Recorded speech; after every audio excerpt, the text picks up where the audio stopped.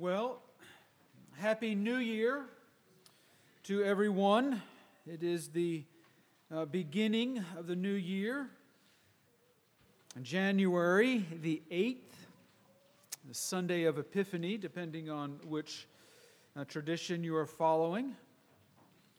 It is the Sunday in which we return in our pattern here at Chattanooga Valley Presbyterian Church to our series in Matthew. It's winter and spring in Matthew. This year we will take a break during the season of Lent leading up to Easter to look at more carefully at what occasioned the gift of Jesus Christ, his death and resurrection. But for now we return to Matthew and have to beg the indulgence of some of you as we take 2 weeks to recap and get a running start into our series. We're going to pick up with Matthew chapter 18 today. Matthew's message has been that something amazing and entirely unexpected has happened, despite the fact that the prophet spoke clearly about it. Namely, that the promised kingdom has come. The promised king has arrived to effect the will of the Father upon the earth, even as it is in heaven. Matthew is saying, as stunning, as unexpected, as counterintuitive as this may seem, this kingdom has arrived in the person of Jesus of Nazareth, born of Mary, son of Joseph. A historic man who walked in flesh and blood and died, but rose again to secure upon earth the reign of his righteousness. If that's true, what might it look like when it takes on flesh in 21st century North America and little old Flintstone, Georgia? And it is to that we turn our attention today. Having established who Jesus was, what Jesus was about, as the Son of God come in the flesh to make all things new, we read this, Matthew chapter 18, the first 20 verses. At that time, the disciples came to Jesus, saying, "Who is the greatest in the kingdom of heaven?" And calling to him a child, he put him in the midst of them and said, "Truly I say to you, unless you turn and become like children, you will never enter the kingdom of heaven. Whoever humbles himself like this child is the greatest in the kingdom of heaven. Whoever receives one such child in my name receives me. Whoever causes one of these little ones who believe in me to sin, it would be better for him to have a great millstone fastened around his neck and be drowned in the depths of the sea. Woe to the world for temptations to sin, for it is necessary that temptations come, but woe to the one by whom temptation comes. And if your hand or your foot causes you to sin, cut it off and throw it away. It is better for you to enter life crippled or lame than with 2 hands or 2 feet to be thrown into eternal fire. And if your eye causes you to sin, tear it out and throw it away. It is better for you to enter life with 1 eye than with 2 eyes to be thrown into the hell of fire. See that you do not despise one of these little ones, for I tell you that in heaven their angels always see the face of my Father who is in heaven. What do you think? If a man has 100 sheep and one of them has gone astray, does he not leave the 99 and go to the mountains and go in search of the one who went astray? And if he finds it, truly I say to you, he rejoices over it more than over the 99 that never went astray. And so it is with the will of my Father who is in heaven, that one of these little ones should perish. So it is not the will of my Father, forgive me, who is in heaven, that one of these little ones should perish. If your brother sins against you, go and tell him his fault between you and him alone. If he listens to you, you have gained your brother. But if he does not listen, take one or two others along with you, that every charge may be established by the evidence of 2 or 3 witnesses. And if he refuses to listen to them, tell it to the church. And if he refuses to listen even to the church, let him be to you as a Gentile and a tax collector. Truly I say to you, whatever you bind on earth shall be bound in heaven, and whatever you loose on earth shall be loosed in heaven. And again I say to you, if 2 of you agree on earth about anything they ask, it will be done for them by my Father in heaven. For where 2 or 3 are gathered in my name, there am I among them.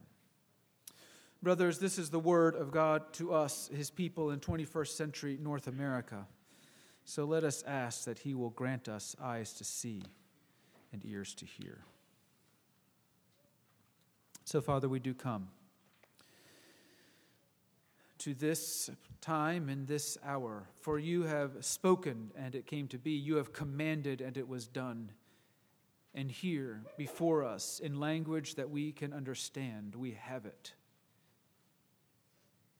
And so, Father, we pray that by your Spirit, you would take what appears to us to be common words, and you would strengthen us in our inner being, grant us courage in our inner being, to hear them not as merely common words, but as the word of the living God, which is to us, his children, for the sake of his Son, by the powerful working of his Spirit. And so change us, Father, we pray. Protect us from error and feast us upon your truth, the glory of your great love for us through your Son, Jesus. For it's in his name that we pray. Amen. It's a long passage, and there's a lot in there. We're not going to cover it all. We're not going to turn over every stone.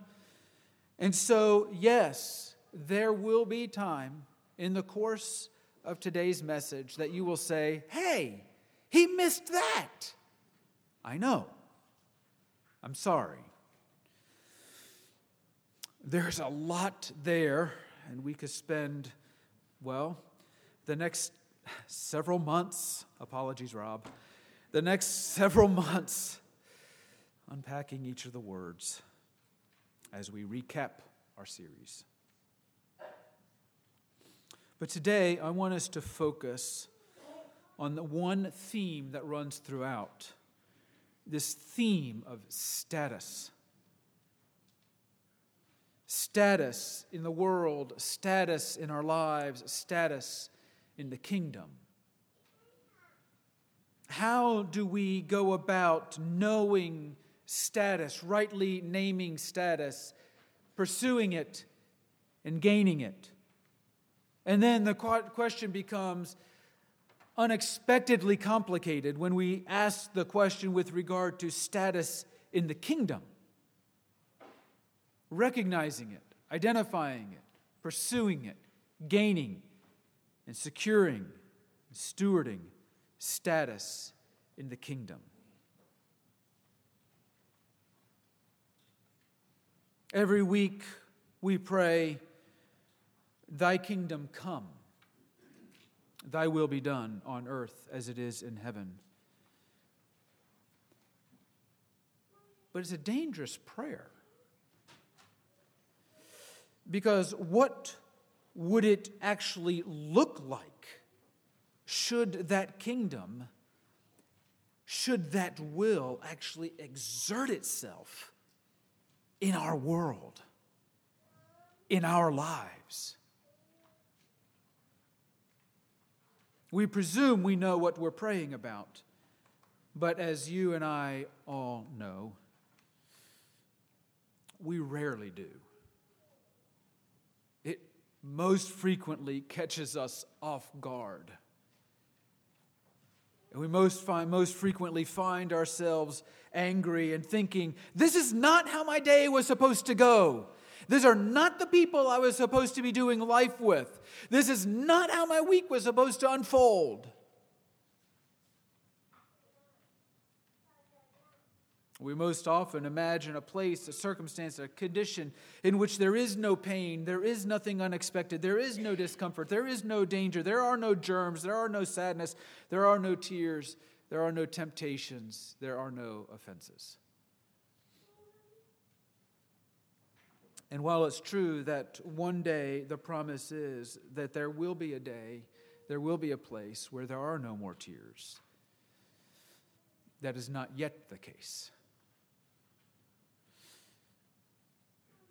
Those expectations are the product of an over-realized or even misplaced eschatology.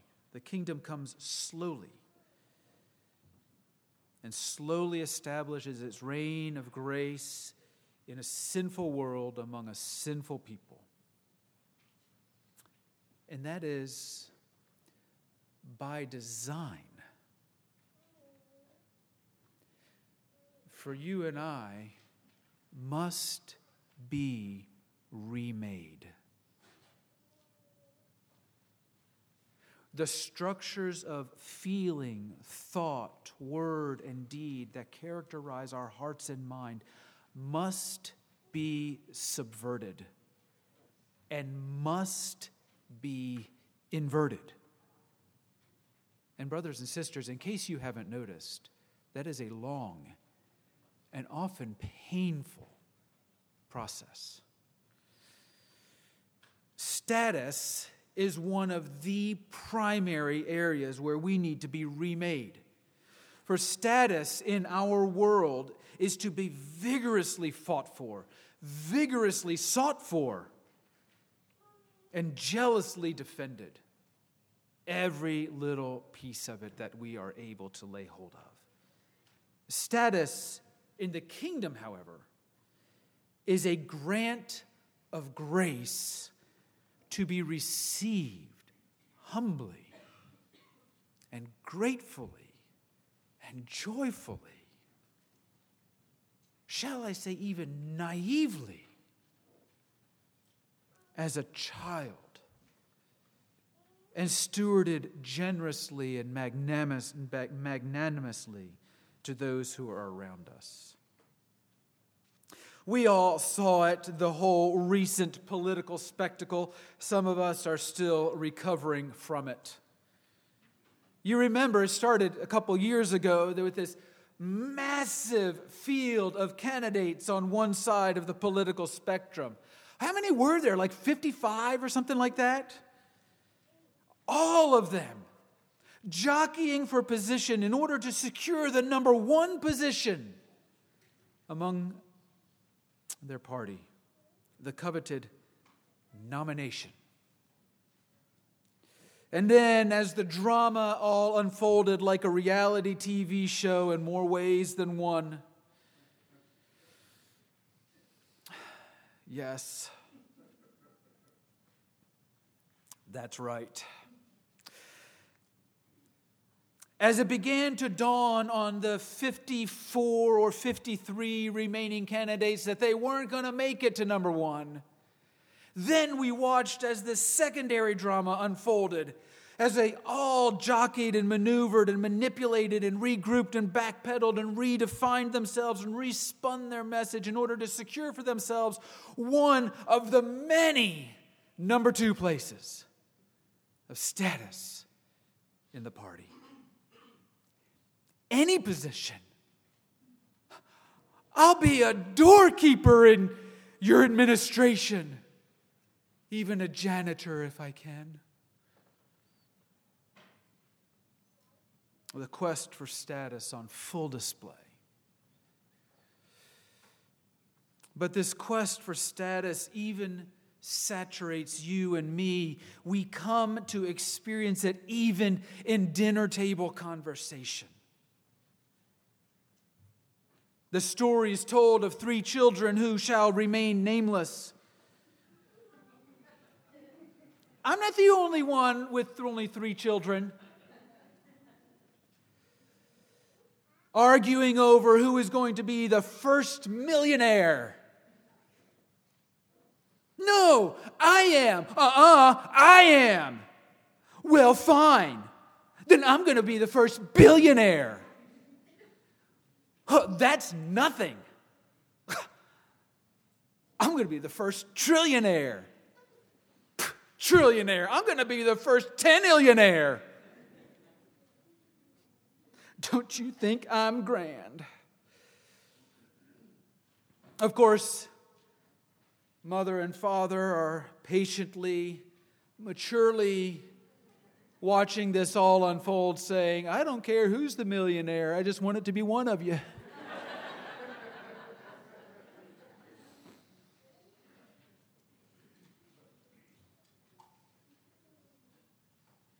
And when my daughter becomes the first millionaire, you can see Mako and I strutting through the streets of Flintstone saying, my daughter's a millionaire. You want to touch me? Go ahead. You can shake my hand. I love you. We're not giving autographs, though, because that's worth money. This jockeying for position, this quest to determine and establish a pecking order, to seek and to secure and to show our status among a given people in a given community is, brothers and sisters, ubiquitous. We wake up thinking about this thing. It saturates almost every relationship and responsibility. It seasons and shapes our almost every conversation and colors how we respond to any given circumstances. Wondering to ourselves, is this a threat to our quest for status? If so, then we suddenly become very anxious and fretful and frantic and even angry. Or we ask, will this somehow promote my quest for status? And then we're happy. I've had a great day. I've had a great week. I'm satisfied. I'm feeling good, feeling successful, praising the Lord because He's gracious. Status, real or imagined, potential or unrealized, is a powerful motivator. And so it is ubiquitous. Status, by which I am meaning the significance born of having attained a certain standing, and perhaps having all of the accoutrements that go along with that standing, is the driving force of most of humanity, most certainly in our culture. And this is one of the primary dynamics at work in most of our conversations.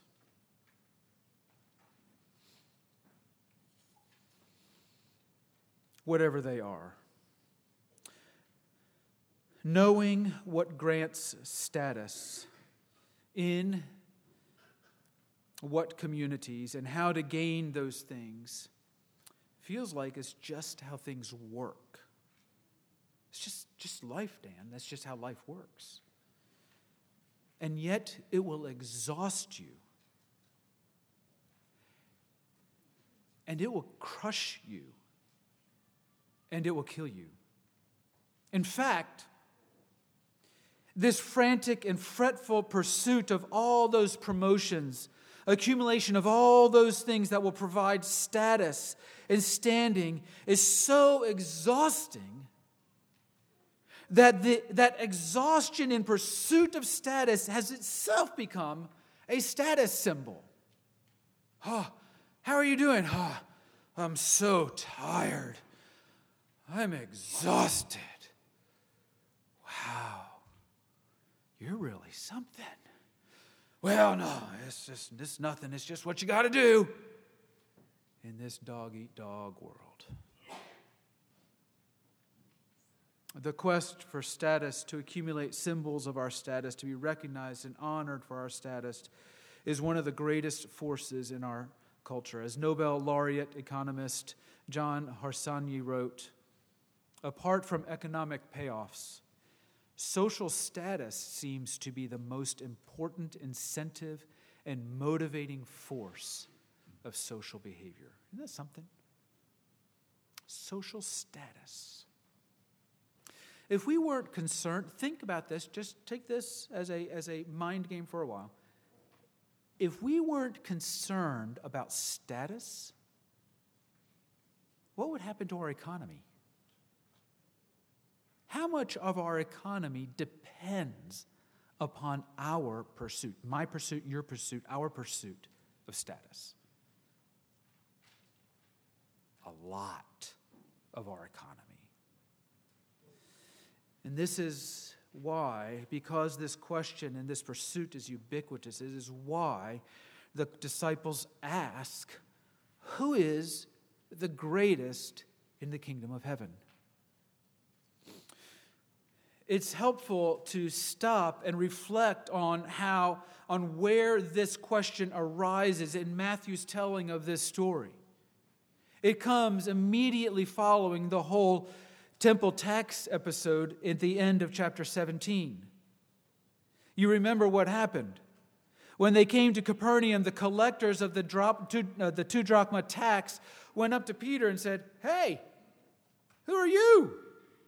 Who is your teacher? Does your teacher not pay the tax? Is he too good for us? Who does he think he is? What does he think exempts him from the tax? Everybody pays the tax. Are you somebody special?" Well, Peter's saying, well, he's no one special. He's just Jesus. And I'm no one special. I'm just his disciples. Of course we pay the tax.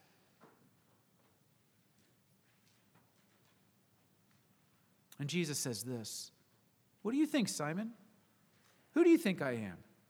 From who do kings of the earth take toll or tax? From sons or from others?" Well, from others, of course. The sons are exempt. You can begin to see the light flickering on. Wait a minute, Jesus.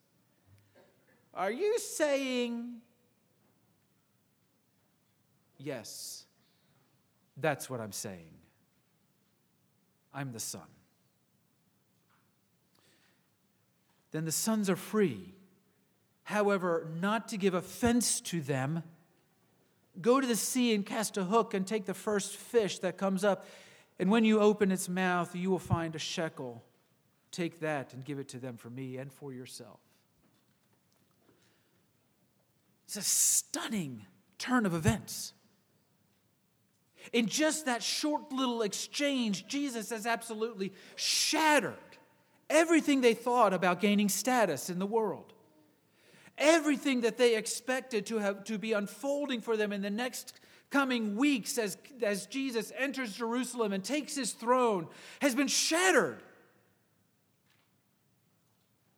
Jesus, if the Son walks into the temple, then he has every right to not pay the tax, and yet you turn around and pay the tax? Well, for crying out loud, if that's the case, then who's the greatest in the kingdom? We got to figure this out. After all, our entire life is taken up with knowing our place and finding it, securing it, so that we can have standing. What is the pecking order in the kingdom? What are the structures of status in the kingdom? Where do we fit? How do we function in this soon-to-arrive kingdom? And so they ask, who is the greatest in the kingdom? And then verses 3 through 20, in Matthew's telling of the story, is one long answer to that question. It's important because when we visited this last time, we took this in parts. And we looked at the first couple verses, and then we looked at 7 through 9, and then 10 through 14, and then 15 through 20. And it's easy to lose sight of the fact that each one of those portions is part of Jesus' ongoing answer to that one question in Matthew's telling. Who is the greatest in the kingdom?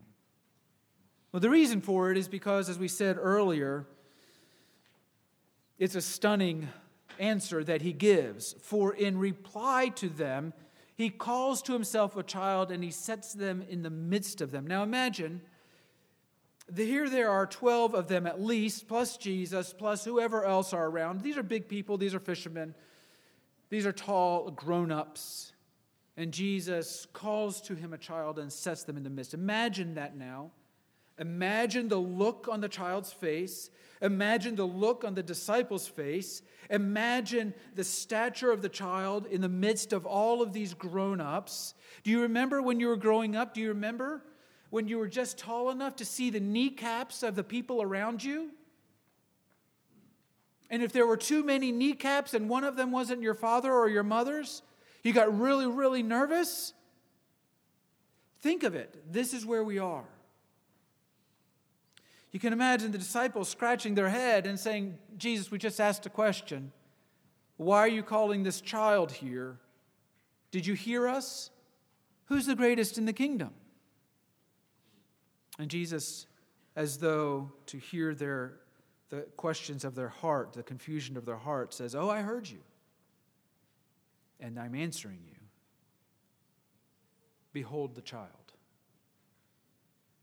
Unless you are turned, the ESV reads, unless you turn, but a more accurate translation of that is, unless you are turned and become like children, you will never enter the kingdom of heaven.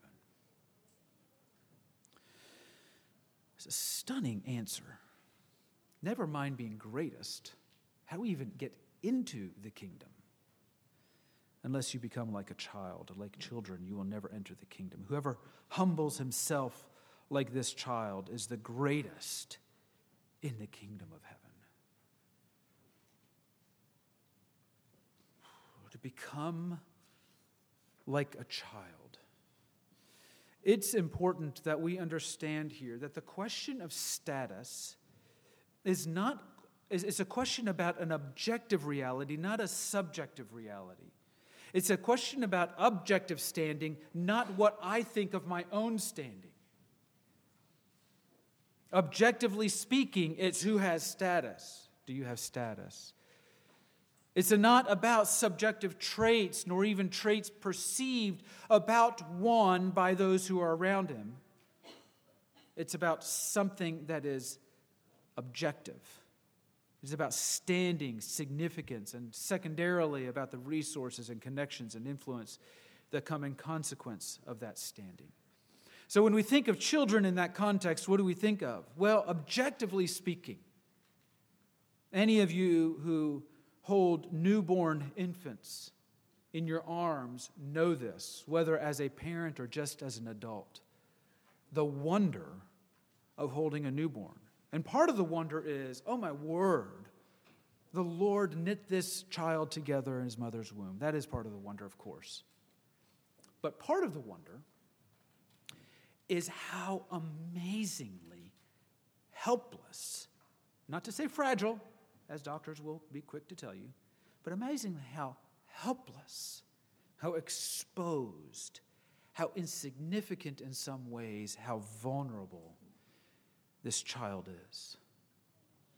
And that doesn't change overnight. One of the things that my wife and I loved to do, I'm guessing that there are others who might like to do it as well, as Facebook bears ample testimony. When our first was born, we would sit in our living room in St. Louis. We'd watch as this little blob of flesh wiggled around on the floor. We say, "Look, he's wiggling. Look, he's drooling. Look, he stinks." And we pass him off. That was a long time ago, just for clarification.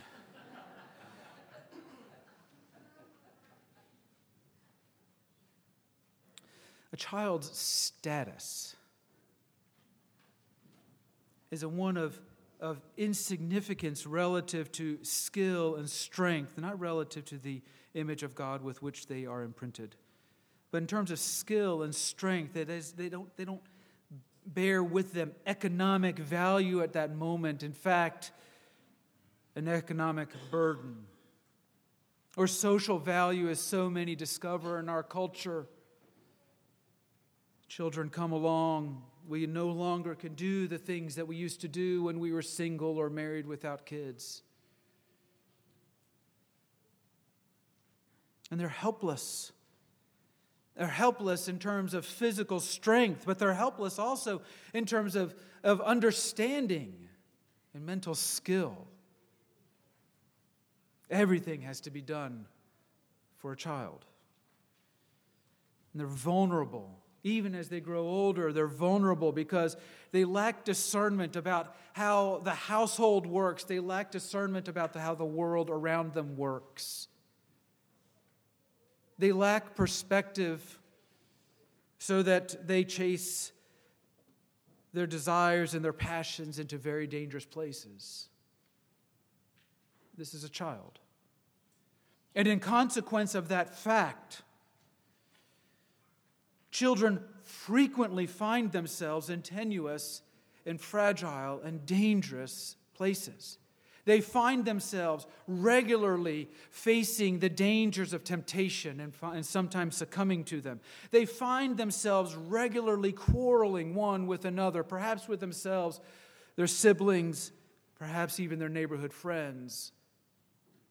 To be consumed in a quarrel about who's going to be the first millionaire, billionaire, or trillionaire is part of what it means to be a child. To be easily offended and frightened, and easily to offend and cause fear. To wander about, to get lost, to run, to hide, to protect, to demand, I want to do it my way. These are all manifestations of a child's insignificance and helplessness and vulnerability, their weakness, their lack of understanding. So Jesus is giving an answer to their question, 2 parts. The first is this: who is the greatest in the kingdom of heaven? Jesus is being ever so gentle, more gentle than I can ever be, by bringing a child and saying, unless you become like a child. Another way to say what he is saying is, well, I'll tell you who is not the greatest, and it's not you. For while you are adults, that is to say, while you have grown up bodies, you are so consumed with this quest for status and your belief that you're doing an above average job at it, and that even so, tomorrow your ship will come in. You're so consumed with this quest for status and the hope that tomorrow your ship will come in that you fail to recognize that you are like children. You fail to recognize that we are like children. We are helpless. As hard as we work to pretend that we're not. We don't control our days. We don't control our weeks. We are not master of our own fate. We are helpless. We are vulnerable. Any one of us can walk out this door today and get run over by a bus. We don't know the number of our days. We don't know if today one of us in this room will have a heart attack and stand before the Lord. We just don't know that. That's not for us to know. We're vulnerable. We're helpless. And in the grand scheme of things, but dust.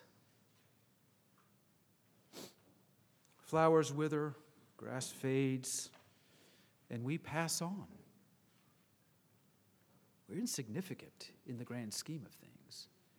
We are children.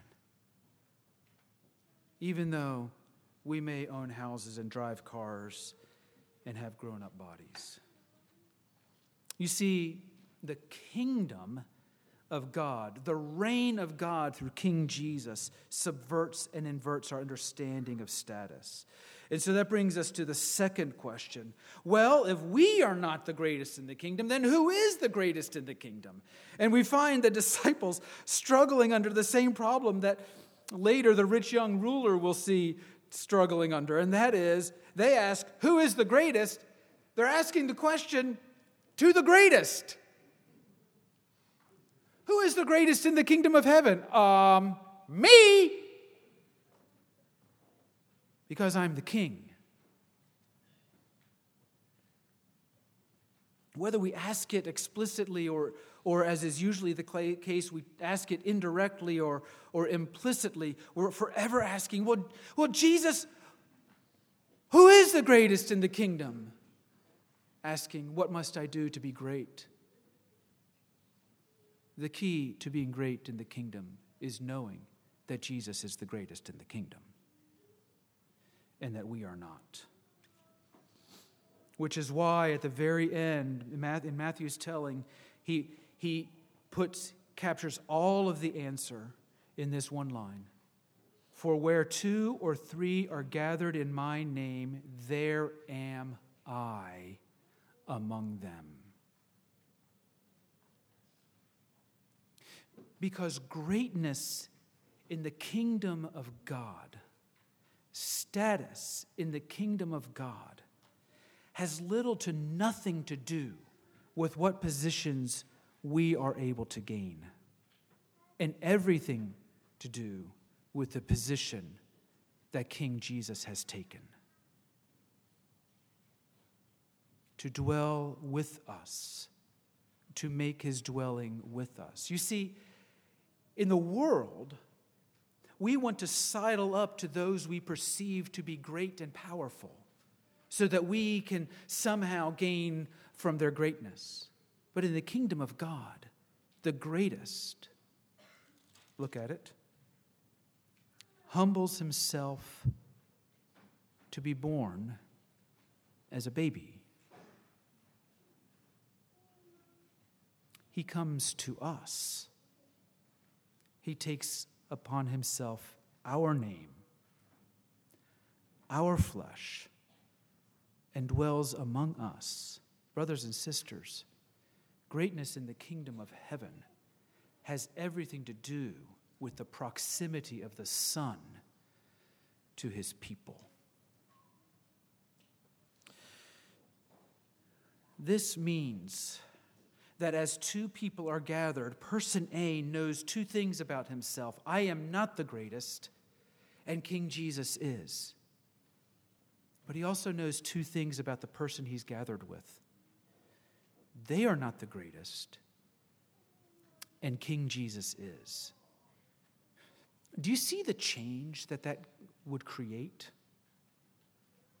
Suddenly, we are free from our quest to be the greatest because we share a status of not being the greatest, but being in the presence of the greatest. Brothers and sisters, when that begins to characterize the way we feel, think, speak, and act to one another and about the community in which we live, well, then our light will shine forth. The glory of the Lord will show, and the peace of God's kingdom will come upon the earth, even as it is in heaven. Let us go to him in prayer.